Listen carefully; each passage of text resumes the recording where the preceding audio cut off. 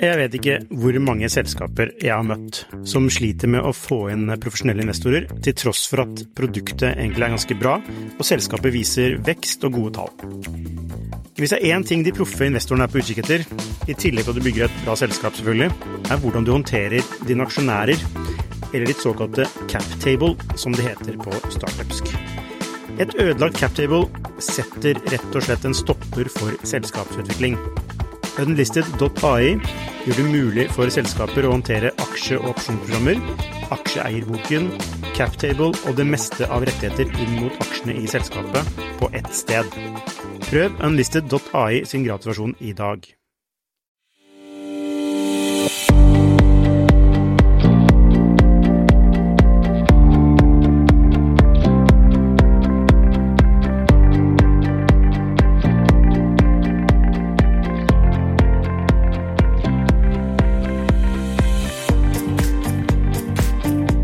Hei og velkommen til Skifters podcast. I ukens episode skal vi snakke med Kåre Helle. Han leder investeringsarmen til DNV. Og i dag skal vi snakke litt om hva som ligger i det. Velkommen, Kåre. Tusen takk. Hva er DNV? Ja, DNV er jo et stort, vi kaller det også Assurance Company, altså et uavhengig selskap som typisk leverer klassifisering eller sertifiseringstjenester i forskjellige typer markeder. Det er det vi har startet i shipping for 158 år siden, med å være en uavhengig part mellom skipseiere og forsikringsselskaper, slik at de fikk satt en fair teknisk integritet på skipene sine, og dermed fikk en fair forsikringspremie. Og den rollen er på en måte det som vi fortsatt er i nesten alt det vi gjør, en sånn uavhengig part mellom to interesseforhold av noen slag. Ok, dere kommer med en slags uavhengig vurdering av et skip, for eksempel da? For eksempel, ja. Og så er den rollen har på en måte blitt et systematisert over mange tid, så du får ikke lov å seile et skip i dag uten å ha et klassesertifikat fra et av enten oss eller noen av konkurrentene våre. Men så er det, du kan godt sette opp en vindmølle uten å ha det, men noen ganger så er det i mellomskiktet der, så er det noen leverer en vindmølle, andre kjøper en vindmølle, og da er det kanskje en rom for en uavhengig part imellom som hjelper å synliggjøre eller skape transparens eller tillit mellom det da. Ja, jeg husker jeg var i Italia en gang for lenge siden, og da så jeg en sånn DNV-logo på en fabrikk i Italia. Så tenkte jeg, ja, kult. Og da skjønte jeg at DNV er mye større enn Norge og Høvik. Ja, veldig. Så det er, altså det mest kommer fra shippingdelen vår, som fortsatt er kanskje den største motoren i selskapet, men vi har jo flere kontorer enn Utenriksdepartementet, så vi er jo representert i over 100 land rundt om i verden. Og så har vi på en måte mange forskjellige vertikaler da, som vi utfører denne uavhengighetsrollen på. Så i mat er det mye av det i Sør-Europa, og sikkert det i Italia-kontoret. De jobber med trygging av matsikkerhetskjeder, og så har vi vokst veldig mye i fornybar markedet i siste. Vi startet jo opp i olje og gass, når olje og gass tiden startet på slutten av 60-70-tallet i Norge, og ha en lignende sånn uavhengighetsrolle i det. Og så har vi på en måte breddet den ut til å bli mange ting. Hva er en typisk fornybar kunde da? Eller oppdrag? Ja, det er mange forskjellige, det er en ganske stor sjappe, men for eksempel det er en ting som vi gjør veldig mye av, og som vi har gjort siden 92, er jo typegodkjenne vindturbiner. Så når Vestas eller Siemens skal med seg, eller noen av de store produsentene lanserer en ny 15 megawatts stor vølle, kjempesvær sak, så har vi vært og på en måte typegodkjent den og sertifisert den på forhånd. Og dermed får den et sånt produktsertifikat som hjelper Vestas å selge den til Equinor eller Ørsted eller noen av de som kjøper det. Hvem er det som betaler for det da? Er det... I det tilfellet så er det ofte Vestas, eller altså de som leverer selskapene, okay, eller leverer teknologiene. Men er det noen utfordring med det? At de betaler dere for å gi dem et godkjent stempel? Ja, det kunne kanskje se sånn ut, men den er jo på en måte det er en ganske regulert oppsett som gjør at vi må gjøre det på vårt eget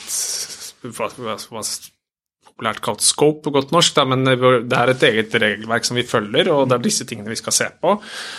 Og så i bunn og grunn så gjenstår det jo da for DNVs integritet å si at vi har gjort det på en måte som ikke på en måte, det den første lærepunktet for en nyansatt i DNV på en måte det å ha integriteten i behold.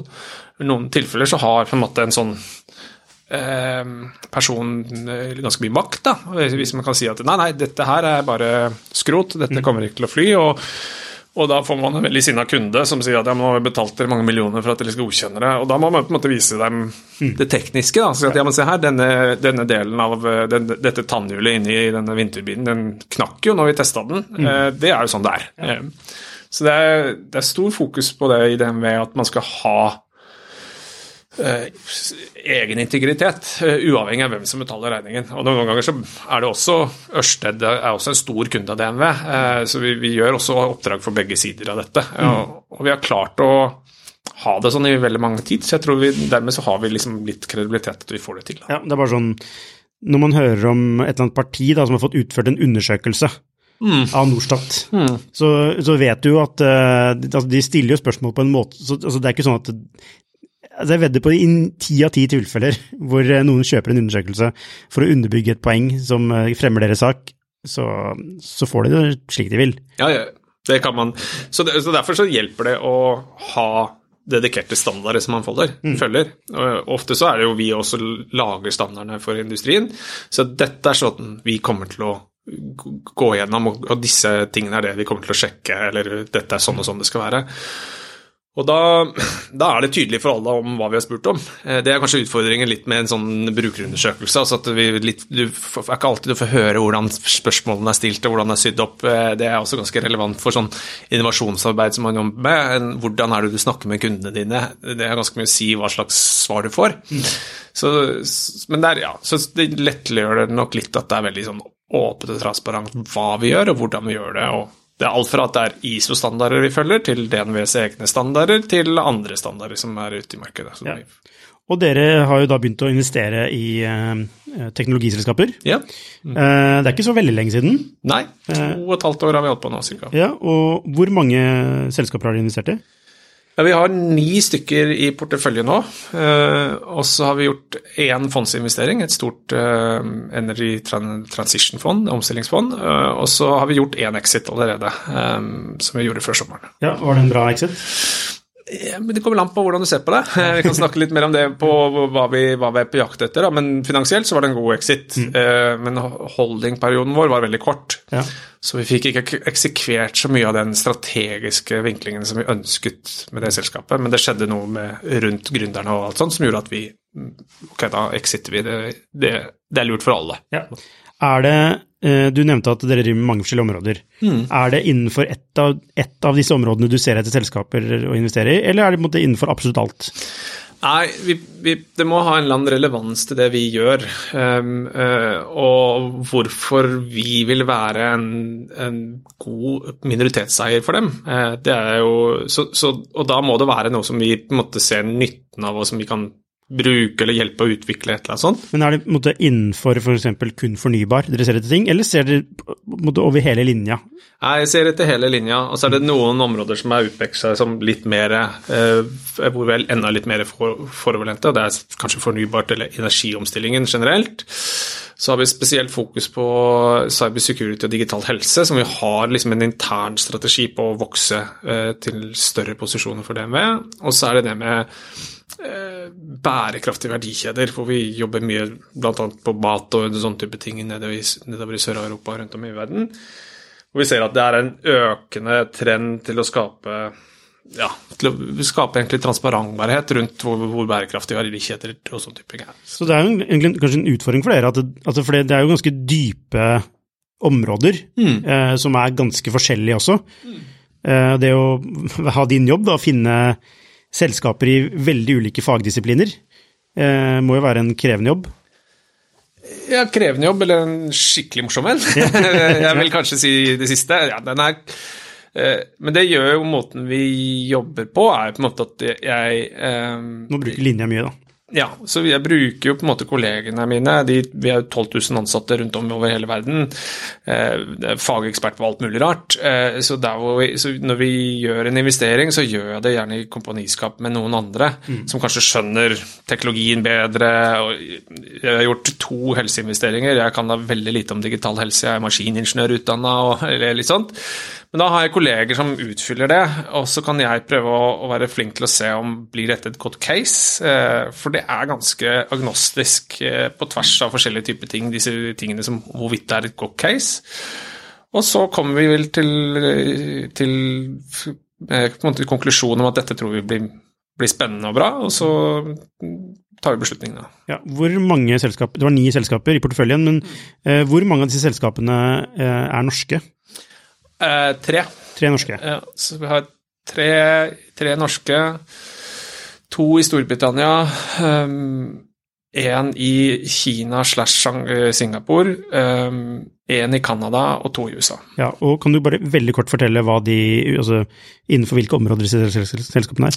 Ja, vi har 2 på Sol, 1 på tidlig fase matsikkerhet i Canada, 2 stykker på sånn sporbarhet, eller track and trace, som vi kaller det, litt forskjellige typer teknologier. Et droneselskap i Norge, et compliance-drevet selskap her i Norge, og et digital helseselskap i UK, og et cybersecurity-selskap i UK. Ja, nettopp. Ja, en fin spredning. Hva er prosessen, først strategien, hva er det hvilke sett av regler, strategiske regler du følger for å kunne investere i et selskap?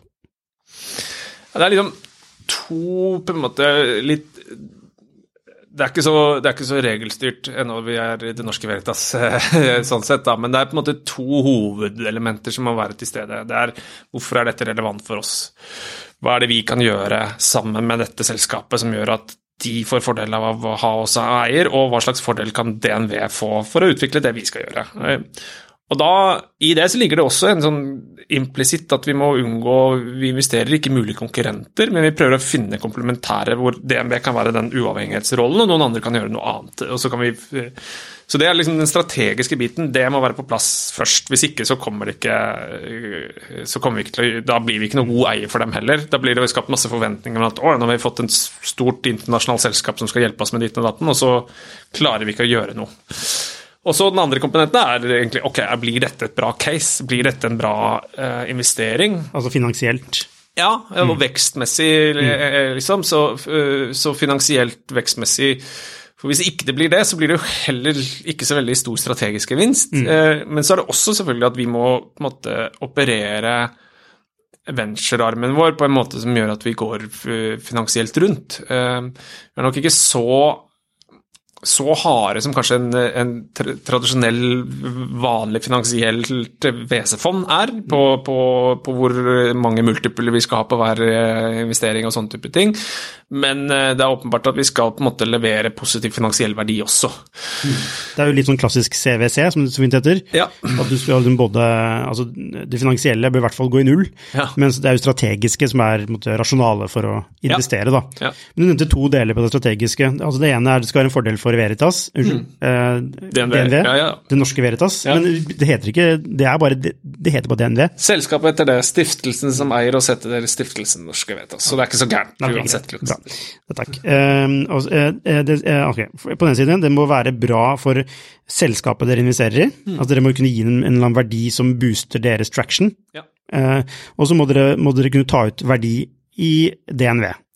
Relativt umiddelbart, eller sånn i kort til mellomsikthorisont. Ja, vi må på en måte sannsynliggjøre hvordan vi kan på en måte få verdi av denne posisjonen.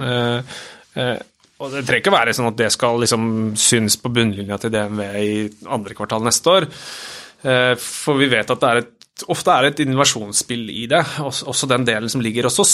Vi må innovere, noe av motivasjonen er for å innovere raskere på det vi kan gjøre, og jeg tror vi gjør det raskere når vi gjør det sammen med en ekstremt fort akselererende startup-selskap enn hvis vi bare sitter på Høvik eller i Calgary. Det er interessant det du sier der. Altså, så en av verdiene dere trekker ut er at dere blir kjappere på å innovere. Ja. Ja. Det ja, absolutt. Ok, så at det, liksom, det gir en sånn boost til organisasjonen med tanke på innovasjon, men altså, hvilke andre effekter ønsker dere at det skal ha for DNV? Nei, eller jeg tror det er nok hovedmotivasjonen. Hvordan kan vi utvikle det vi skal gjøre fortest mulig? Og så tror jeg det som før jeg jobbet med dette, så jobbet jeg med innovasjon internt i DNV, og så lærte jeg litt om hvor ekstremt viktig det kjøpstidspunktet for frem til du har liksom kjøpstidspunktet og alt sånt, så det veldig mye tro og Hva mener du kjøpstidspunkt? Altså fra en idé oppstår til du kommer til et punkt hvor noen sier at se her, kjære kunde, vil du betale 350 000 for dette? Ja, ja det vil jeg. Ikke sant? Når du kommer til det punktet, så har du på en måte tatt vekk veldig mye risiko. Og dermed så I store selskaper generelt, så tror jeg vi bruker veldig mye tid på å komme dit. Og jeg opplevde det med noen sånne start-ins som jeg drev selv, at jeg brukte en stund til å komme dit, og så når jeg kom dit, så bare, åja, men dette kunne jeg ha visst for et år siden. Og så hadde jeg unngått å kaste bort 2,5 millioner eller 3 millioner, eller hva vi brukte. Og dermed så kan vi se hvordan kan vi komme raskere til et sånt punkt med våre tjenester, og jeg tror vi gjør det raskere hvis vi har noen andre som hjelper oss å dra den farten opp. Og så handler det også litt om sånn internkultur på hvor perfekt produktet skal være før vi lanserer det I markedet og alt sånt. Der har vi også litt å lære av. Men det en av motivasjonene som jeg tror at vi gjør at vi tar ned risikoen på det vi skal gjøre ved å komme dit fortere. Og det får vi hjelp av disse selskapene til å gjøre. Hvordan måler dere det? Ja, det vanskelig å måle. Jeg synes det vanskelig å... Det lett å måle det på lang sikt. Så kan du si at, ja, nei, vi investerte I et matsikkerhetsselskap I Canada I 2021. Nå har vi plutselig en helt annen posisjon 4 år senere I Nord-Amerika med matsikkerhet enn det vi hadde I 2020. Når vi kommer dit, så kan jeg på en måte si at ja, dette var jeg med på å bidra til. Men nå I 2022, så det litt sånn vanskelig, er det suksessfullt eller ikke? Så det vi måler det på, jo på en måte vi har tett dialog med de som jobber med dem, og ser at det, på en måte, det fremdrift I det de gjør, og at de innoverer, at de prøver, og akkurat som du ville gjort med hvilket som helst innovasjonsprosjekt, eller en ekstern startup, liksom, og si at ja, vi går I riktig vei, på en måte. Men den ikke så kvantifiserbar, ikke sant? Og det en av mine utfordringer, å fortelle selskapet at vi bidrar strategisk. Se her, sånn og sånn jobber vi. Og så blir det opp til liksom, de som sitter I øverste ledelse og sier at ja, dette tror vi på. Vi tror at dette hjelper oss, og da får vi lov til å opp oss. Så det tro og håp og kjærlighet. Ja, det virker som det litt av det.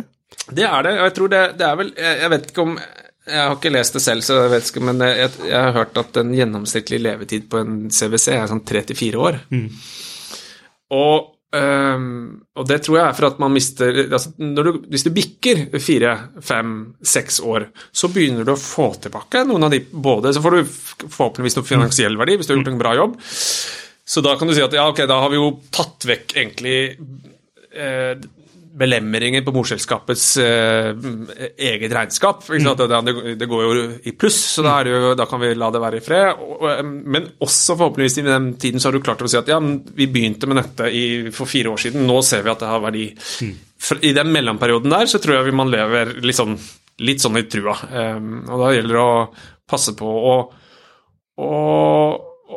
passe på at vi gjør det vi tenker og egentlig mye sånn kommunikasjonsarbeid og sånn som gjør at ja, her det noen ting som går bra. Men har du konkrete eksempler på hvordan dere har hentet ut noe verdi som dere tenker sånn ja, dette var verdi I dag?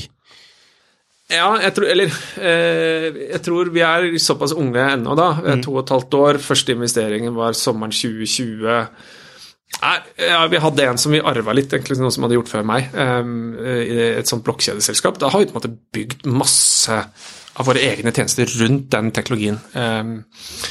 Og så det fortsatt litt sånn tidlig om den business-greia der går veldig bra eller ikke, men det begynner å se bra ut på en måte, men jeg tror ikke det noe som gir en stor synlighet i bunnlinjen til DNV, akkurat det produktet. Men igjen, vi ser at det flytter seg i riktig retning da. Og der vi kanskje også DNV vi litt heldige at vi vi stiftelsesseid, så vi har nok litt mer tålmodighet med trua da, enn kanskje andre mer sånn børsutsatte selskaper som på en måte har litt mer å bevise overfor børsverdiene sine eller aksjeeierne sine om at dette gir cash i kassa i overmorgen. Det en av de fine tingene med det at de har hatt lange linjer på det de har tenkt på over mange år, og litt tålmodighet, og vi trenger ikke nødvendigvis ha kommersiell suksess i år 2. Nei, for det en utfordring med CVC da, eller Corporate Venture Capital, som det står for, som da selskapers investeringsarmer, for å si det på godt norsk, jo at de veldig sånn konjunkturutsatt, altså det går liksom opp når det på gode tider, og så strammer man til når det går dårlig. Ja. Og man lever liksom på nåde hele tiden.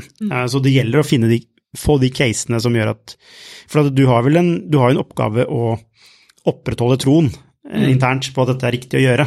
Fordi det litt sånn, jeg vedder på at det ikke alle krefter som mener at det riktig å gjøre. Nei, det tror jeg det sikkert mange av mine 12 000 kolleger som mener at dette noe tull og tøys. Men jeg tror, det jo to måter du kan på en måte, hva skal jeg si, beskytte seg litt da. Det hva det vi får til på det strategiske elementet, og synliggjøre hva det vi gjør, hvordan det vi jobber, og underbygge troen der. Og så den andre siden jo på en måte å forfølge den finansielle verdien på porteføljen. Og den har jo økt i den perioden vi har. Så selv om vi ikke har gjort så veldig mange sånne store exiter hvor vi har fått igjen masse penger ennå, for vi ganske unge, så har finansiell verdi på porteføljen økt. Og det jeg tror også en sånn balansegang å lage en portefølje som skaper litt verdi, sånn at det tar heldigvis litt tid for startuper, særlig når vi investerer dem litt senere i løpet og går konkurs også. Og så tar det lang tid for dem å bli veldig suksessfulle og få masse exit. Så litt tid på deg til å balansere disse to tingene, og så håper jeg at totalverdien av porteføljen din og såpass robust at når du en eller annen gang får en konkurs eller noe som direkte tap, og du må realisere det i regnskapet, så har du noen andre ting som har veid opp for det, som at det gjør at, ok, vi er fortsatt over null, eller vi er fortsatt finansielt positive. Det liksom de beskyttelsesmetodene jeg tror man har inntil liksom du har fått et fullt løp, et vanlig VC-fond har jo gjerne en 10 års levetid, 1 + 1 typisk, ikke sant? Og det jo fordi at det tar tid for å skape de kjempestore finansielle suksessene, så vi må på en måte passe på at vi får holde på lenge nok til at det går. Ja, vi var litt inne på det. Dere jo innenfor mange forskjellige områder som krever dyp kompetanse, så du må jo være veldig avhengig av altså en linja i vurdere caser. Hva en fordel og en ulempe ved det? Ulempen kanskje litt sånn, det tar litt tid å få det til. Så for å det tar litt tid for å få det til å at de med på at dette var noe som de hadde lyst til å jobbe med. Og så kan det også det kan være veldig frustrerende innimellom at jeg synes at eller vi i venture-teamet synes at dette må vi jobbe med, og så sier kollegaene mine at det her, jeg tror de bare tull. Og så har vi litt sånn men det har jeg lært meg, og det får man se litt forbi, men fordelen at når jeg først får de med på å gjøre det, så det de som skal hente ut den strategiske gevinsten. Og så jeg som da VC på toppen, jeg får jo egentlig den fordelen at de hjelper porteføljeselskapene mine til å vokse raskere. Så får vi på en måte, og de oppfyller egentlig mandatet mitt, nemlig å være strategisk. Men ser du forskjeller mellom de ulike enhetene som dere har 9 startups? Ser du forskjeller på evne til å hente ut verdi? Ja, åpenbart. Ja. Og hva det de som lykkes, hva det de gjør versus de som ikke lykkes fullt så godt? Nei, og jeg tror det jo fortsatt et relativt nytt verktøy i DNV, så det ikke alle, det ikke alle som ser at nei, hvorfor skal vi drive og ha 10% eierskap i et lite selskap, hvor skal vi hjelpe dem fram? Så det ikke alle som kjøper liksom mitt rasjonale alltid. Og de på en måte også mer skeptiske når jeg kommer med noe som jeg synes de bør jobbe med, mens de som på en måte har sett det, og også skjønt at det kan være stor fordel for oss å ikke nødvendigvis eie alt i teknologistacken vår. Hvis vi kan bruke et porteføljeselskapsteknologi og så bygge vårt verdiforslag på toppen av det, så kan det være ganske kostnadsbesparende for DNV. Og vi får betalt for det vi gjør, og ikke nødvendigvis underliggende tekken. Det gir dem jo mye raskere, det kommer mye raskere inn i markedet. Og så tror jeg det de som ser nytten av det, de tror jeg også klarer de kommer raskere til å fornye sine egne tjenester, bygge nye ting da. Men det en sånn iboende treighet i, kall det, de eksisterende avdelingene. Ikke sant? Altså fordi det de gjør det eksisterende, det det business, altså de skaper business hver dag, ikke sant? Og ved å gjøre en bestemt ting. Ja. Og så kommer du med da et eksempel på hvordan man kan gjøre noe på en annen måte kanskje, eller hvordan man kan støtte dem. Da det et begrep som heter not invented here, som sånn, man blir automatisk litt sånn skeptisk til det som kommer utenifra. Ja. Det noe du har opplevd? Ja, jeg sa det vekk. Og det også, det også sånn, det veldig ofte at jeg får dette, men dette burde jo vi ha laget. Ja, det jeg enig i, og det kunne vi ha laget. Vi har jo verdens beste propelleksperter, og det ikke sånn så vi kunne laget dette. Så kan du si at, men nå har disse laget det, hvordan skal vi forholde oss til det da? Og så alle de tidlige interaksjonene vi har med disse startupene, så vi veldig sånn på ikke-konfidensielt nivå. Så da kan vi liksom, kan jeg si til han propellekspertene, hva har du lyst til å gjøre? Skal vi samarbeide med disse, eller har du lyst til å bygge og gjøre og ta opp konkurransen med dette oppstartsselskapet? Jeg har min preferanse hva jeg tror lurt, men det ikke liksom min beslutning nødvendigvis å ta. Men det veldig mange som finner ut at, men ok, for det tar jo 4 år å lage det de har laget, så hvis vi jobber med noe, så får vi en head start på det. Så de fleste faller ut ned på det. Også noen ganger så sier jeg, nei, vi har ikke lyst til å gjøre noe, og så gjør vi ikke noe. For det der en slags innovasjonsmodenhet, som først, sånn som deg, begynner å skjønne nå, ikke sant? Og så skal man da forvente at folk i linja skal være up to speed på det. Altså, for det en sånn, du kommer jo også fra en sånn tradisjon, vi gjør det selv. Ja, men det også sånn at det kan jeg si at vi, de miljøene som vi først snakker med, jo innovasjonsmiljøene våre.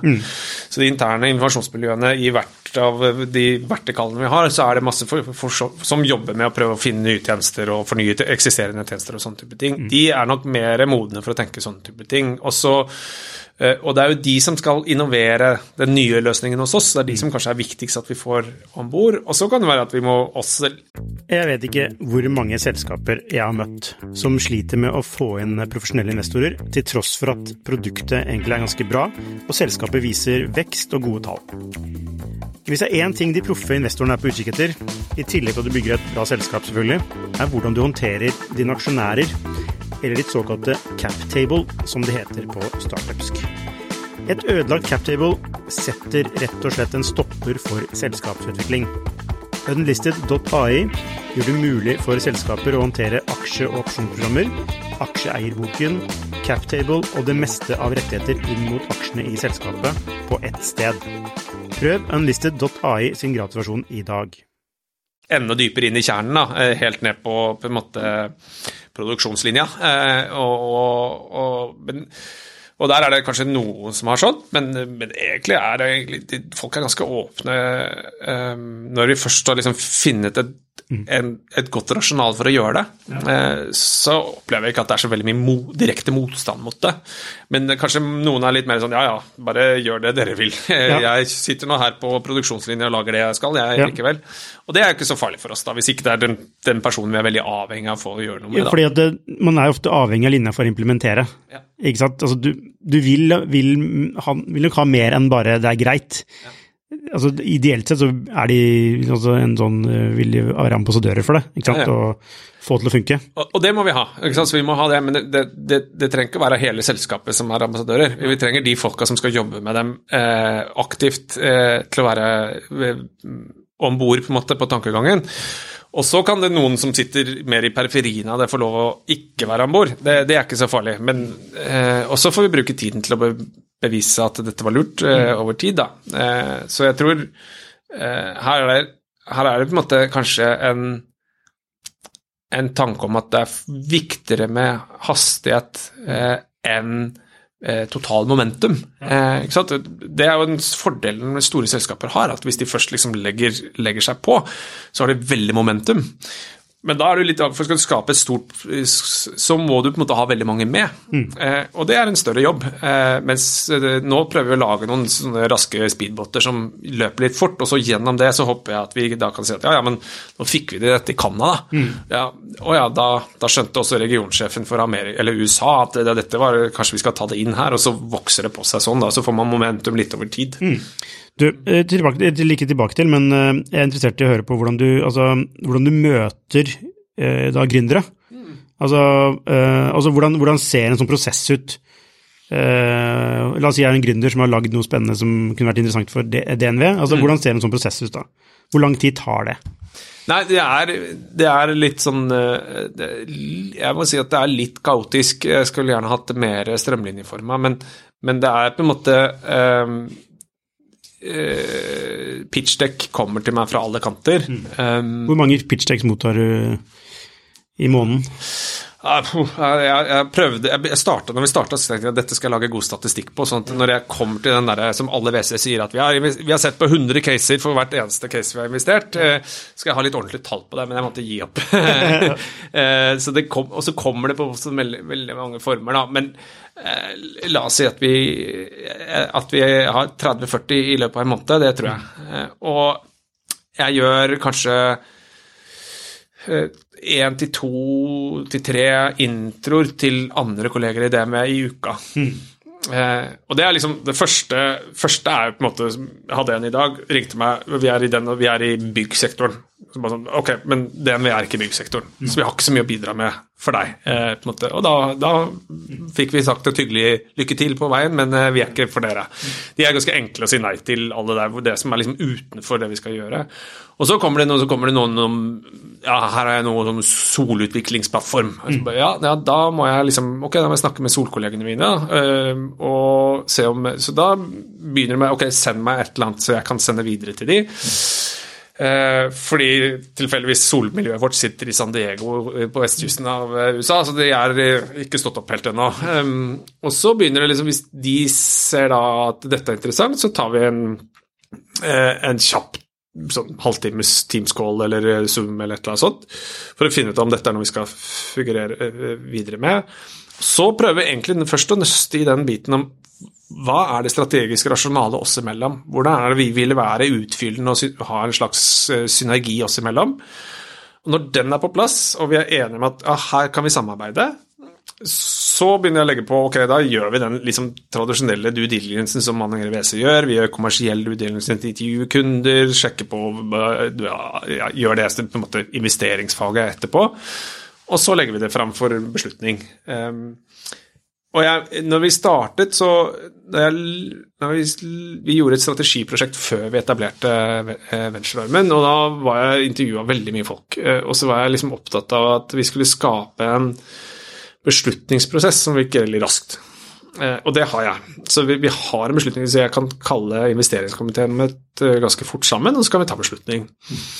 Men hvis vi da ikke har fått med han solkompisen i San Diego, ikke sant, så spør de meg om det når jeg kommer dit. Hva sier der hvor vi skal hente denne samarbeidsmuligheten for? Og de har ikke spurt om, hvis jeg ikke har fått snakket med nå. Så liksom, da det ganske farfetched at det kommer til å gå gjennom. Så den tiden tar litt, den tiden det lurt at vi tar, for å egentlig sikre at vi blir den verdifulle eieren som vi egentlig aspirerer til å bli. For hvis vi gjør det litt for forhastet, og det egentlig både i oppstartsbedriftens interesse og i vår egen. Ja. For jeg tror det utrolig slitsomt å ha DNV som eier, det kan være gøy akkurat nå. Nå hentet vi 10 millioner, og vi fikk 5 fra DNV, og da ble de med, og så kommer du om halvannet år, så skal du gjøre den neste emisjonen på 40 millioner, eller et eller annet sånt, og så alle de nye investorene spør, hva sier de eksisterende investorene? Nei, DNB har egentlig mistet interessen. De hadde ikke noe tro på dette. Liksom, og da har vi egentlig ødelagt ganske mye av den fremtidige veksten for det selskapet, eller potensielt i hvert fall. Vi må i hvert fall forklare dem hvorfor vi har tenkt å forfølge og et eller annet sånt. Så jeg tror det er veldig lurt av oss at vi prøver å bli trygge på at vi har en interesse og strategisk samarbeide, og sånn at vi kan eksekvere på det i den mellomperioden, mellom 2 investeringsrunder, slik at vi kommer ut i den neste runden og sier at ja, vi har faktisk jobbet mye med det, og vi har også interesse av å følge opp investeringene våre etterpå. Og så har jeg også opplevd egentlig at jeg tror jeg har akseptert at de rundene som går veldig fort, det er ikke sikkert vi er klare å henge med. Og det er ikke sikkert det er så farlig. Og så prøver vi også være på slik at vi kjenner mange av dem over tid. Så kan vi si, ok, kanskje vi ikke rakk såkornsrunden, men da kan vi være med på A-runden som kommer etterpå. Og det er litt tilbake til den finansielle avkastningskravet som jeg har. Det er ikke så aggressivt som et vanlig VC-form, så jeg er ikke så avhengig av å komme inn tidlig og få 15% eller et eller annet sånt. Flere av posisjonene våre er under 5%. Og da får vi jo ikke like kul oppside når dette blir en unicorn eller hva vi skal kalle det. Men det blir bra nok liksom finansielt, og dermed kan det være litt mer sånn, da kan du følge dem litt over tid og bygge den relasjonen. Ja, for det er ikke noe poeng for dere å være med i første runde i overhodet. Altså dere vil jo se noe risikoreduksjon der, i form av at de har kommet seg et stykke, så du kan faktisk ta ut et potensial. Men det er sikkert forstår du, så er det primært da kanskje B2B-selskaper som er relevant, høyteknologiske B2B-selskaper innenfor deres, og en sånn prosess du beskriver er jo høres ut som et halvt år, det, nesten, fra... Nei, det så gærent er det ikke. Så vi kan fort finne ut av på en måte, jeg har sittet med et case nå, og vi møtte dem for 3 uker siden. Vi sa, ok, her er det noen ting vi må se på, og så har vi brukt litt tid på å se på det, og så sier vi, nå går vi inn i, når vi sier at vi synes det strategisk er til stede, nå går vi inn i en due diligence-fase som vi kanskje tar 2 uker. Og da har vi på en måte kommet ganske langt inn i at det er sannsynlig at vi kommer til å komme i investering, men vi har ikke tatt beslutning. Og så et best case er 2 måneder? Nei, jeg kan gjøre det fortere enn det. Fortere enn det. Ja. Og det kommer også litt, det kommer opp av hvordan det kommer til meg, for det er også noen ganger at og det er egentlig det som er lettest å eksekvere på for meg, det er at det kom ikke fra Norge i sol, og så måtte jeg gå til San Diego. Det kom til kollegaen min i San Diego. Altså, han synes det er spennende. Ja. De gjør en fundraise nå. Da er det ganske fort gjort å gjøre denne biten. Da er det egentlig, da bruker ikke vi noe lengre tid enn hvilket som helst VC. Og vi har også ganske, alle posisjoner vi har nå, har vi co-investert. Og veldig happy med at noen andre tar lead, og vi piggybacker på deres due diligence og sånt. Så det er også sånn. Det er smart. Ja, det er litt kostnadseffektivt for meg, eller tidseffektivt kanskje mer for meg. Jo da, men altså, du er ikke en stor avdeling, så... Nei, og jeg er ganske tjukk i huet når det gjelder dette. Jeg prøver å lære meg det veldig fort, og da er det behagelig å ha noen som har drevet med dette lenge, som sier at ja, nei, dette tror vi også på. Det hjelper meg i min beslutningsprosess. Hvordan vurderer du et team? Det er liksom, alle VC snakker om at det er team. Jeg synes det er vanskelig å finne ut av hva er det som er et team, eller hva er det som er et veldig godt team. Du kan jo se noe av tendensene på hastighet på det de har gjort frem til nå. Så liksom, man kan se noen sånne i vårt økosystem her i Norge, hvor her er det skikkelig fart. Det er på en måte en indikasjon på at det er et bra team. Og så tror jeg det handler mye om når du snakker med dem, at du liksom, de klarer å overbevise deg om at dette er good shit, liksom. Og det gjelder... Hvor viktig er det, egentlig? Jeg tror det ganske viktig, for jeg tror det er karakteristika ved folk som på en måte ikke bare er viktig å selge inn til meg som investor, men du skal selge det inn til alle de folka du skal ansette fremover, som forhåpentligvis er helt annerledes enn deg selv, så det er ikke bare ingeniører, nei, her er det verdens beste motor, så du skal klare det. Du skal også, kanskje enda viktigere, du skal klare å selge det til kunder og sånne type ting. Jeg tror den biten der ja, det er vel der mye av den magefølelsen føleparameter, dette her tror jeg hun dama her er det bare så sinnssykt fyr i, dette her er så, ikke sant? Og da det smitter over på meg, og det gjør at jeg har mer troa på det, og selvfølgelig argumenterer sterkere for at dette her må vi inn i. Men jeg skulle ønske jeg kunne være jeg tenkte i en sånn business-to-business-setting at det var veldig nyttig med stor kompetanse og industriinnsikt. Jeg tror ikke det er irrelevant, men jeg tror også det ser jeg også at den industriinnsikten kan man skaffe seg jobbe et år liksom, innenfor sol, så har du lært deg ganske mye om solverden, så du trengte ikke være solekspert når du startet i gåsøyne. Så jeg synes den er vanskelig og det som jeg jo men det som vi prøver å se kanskje mest på litt sånn kommersielt teft. For det synes jeg en mangelvare, det en stor mangelvare i et ingeniørhus som hos oss, som egentlig masse, alle kollegene, eller mange av kollegene mine elsker jo tekniske problemer og hvordan man kan løse de. Men kommersielt teft litt sånn, ja det kommer i andre rekke. Og det samme gjelder egentlig ganske mange gründerteam, at det veldig mange som sikkert at hvis vi bare gjør løsninger bra nok, så kommer nok salg av seg selv, og det kunne de på en måte vært litt tidligere ute. Så diversitet i teamet kan kanskje være en god parameter, en sånn litt mer kvantitativ parameter da, å definere er det god balanse, eller det bare liksom ingeniørgjeng her med doktorgrader fra NTNU og andre tekniske universiteter, men hvor den hustleren som skal ut og ordne og fikse og få det solgt de første produktene og den type ting, hvis ikke det der når vi investerer, så det i hvert fall noe vi har fokus på etterpå for å prøve å få opp, så at vi får suksess da. Ja, nå glemte jeg helt hva jeg skulle spørre om. Ok, så team viktig, men altså, det du trekker frem som en viktig, altså aller viktigste kanskje da, altså diversitet, men også diversity, eller mangfold, og ikke minst det kommersielle, som en sånn generelt utfyller DNV på en god måte, fordi dere ingeniører i utgangspunktet. Av de 9 casene dere har investert, dere har investert 9 caser nå, den tiden vi inne i nå jo litt sånn annerledes, og den jo så tøff for de selskapene som dere inne i.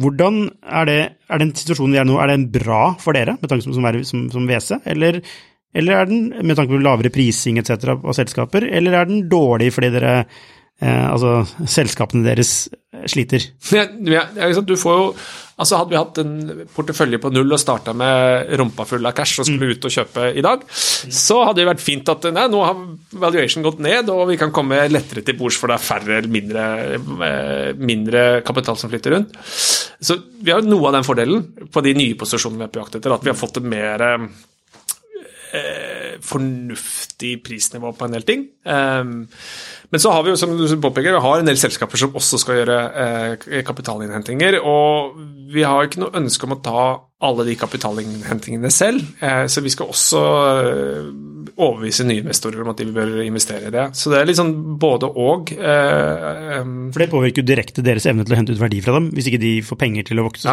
Så det sånn, det jo jeg gruer meg veldig til den dagen jeg har et selskap som ikke klarer å hente neste runde, om ikke den så stor som det de hadde tenkt. Det for så vidt greit, men hvis de liksom, vi står på bar bakke, og det bare også de andre eksisterende eierne som skal måtte hjelpe dem videre, det det er en vanskelig beslutning å ta. For det sånn at du egentlig kaster penger etter noe som på vei til å dø, eller det liksom, det bare litt nedkonjunktur akkurat nå, så hvis vi gir dem liksom et år til, så kommer det til å komme tilbake.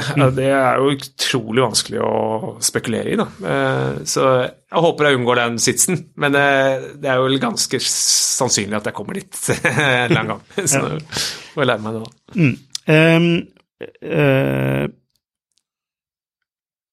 Du nevnte at du hadde en investeringskomité, men den komiteen har, den avhengig av en slags, en forankring hos, kall det, fagekspertisen da, eller linja. Hvem som sitter i denne investeringskomiteen?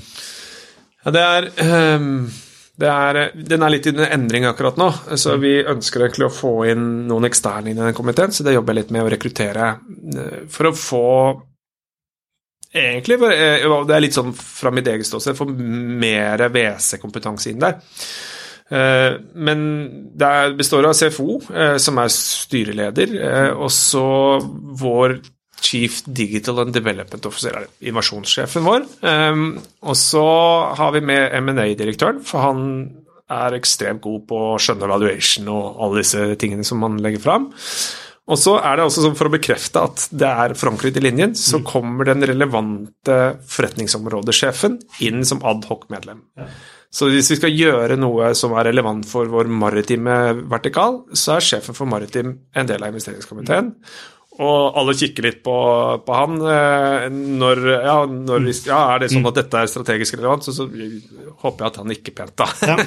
Hvis ikke så har jeg gjort en dårlig jobb i forkant. Så det liksom oppsettet nå. Og så, som sagt, så håper jeg å supplere det med 1 eller 2 eksterne medlemmer, som gjør at vi får også litt mer sånn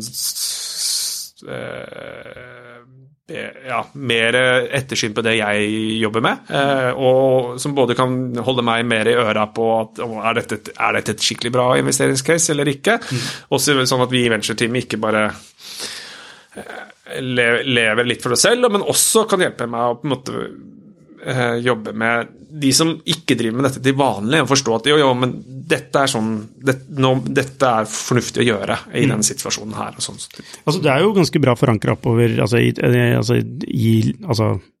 ledelsen, CFO, CDO, du har fagsjefen for det området, eller avdelingsdirektøren, M&A-direktøren. Hvor viktig tror du det Jeg tror i den mellomfasen vi nå, hvor vi lever på troa, så tror jeg det ekstremt viktig. Jeg tror det viktig at at de ser nytten av det. Ikke bare jeg ser nytten av det. Altså det liksom politisk? Det litt politisk, det tror jeg. At dette så lenge vi i trua, ikke sant? Så blir det liksom, dette lurt eller ikke? Ja, var det din tanke å sette den opp sånn?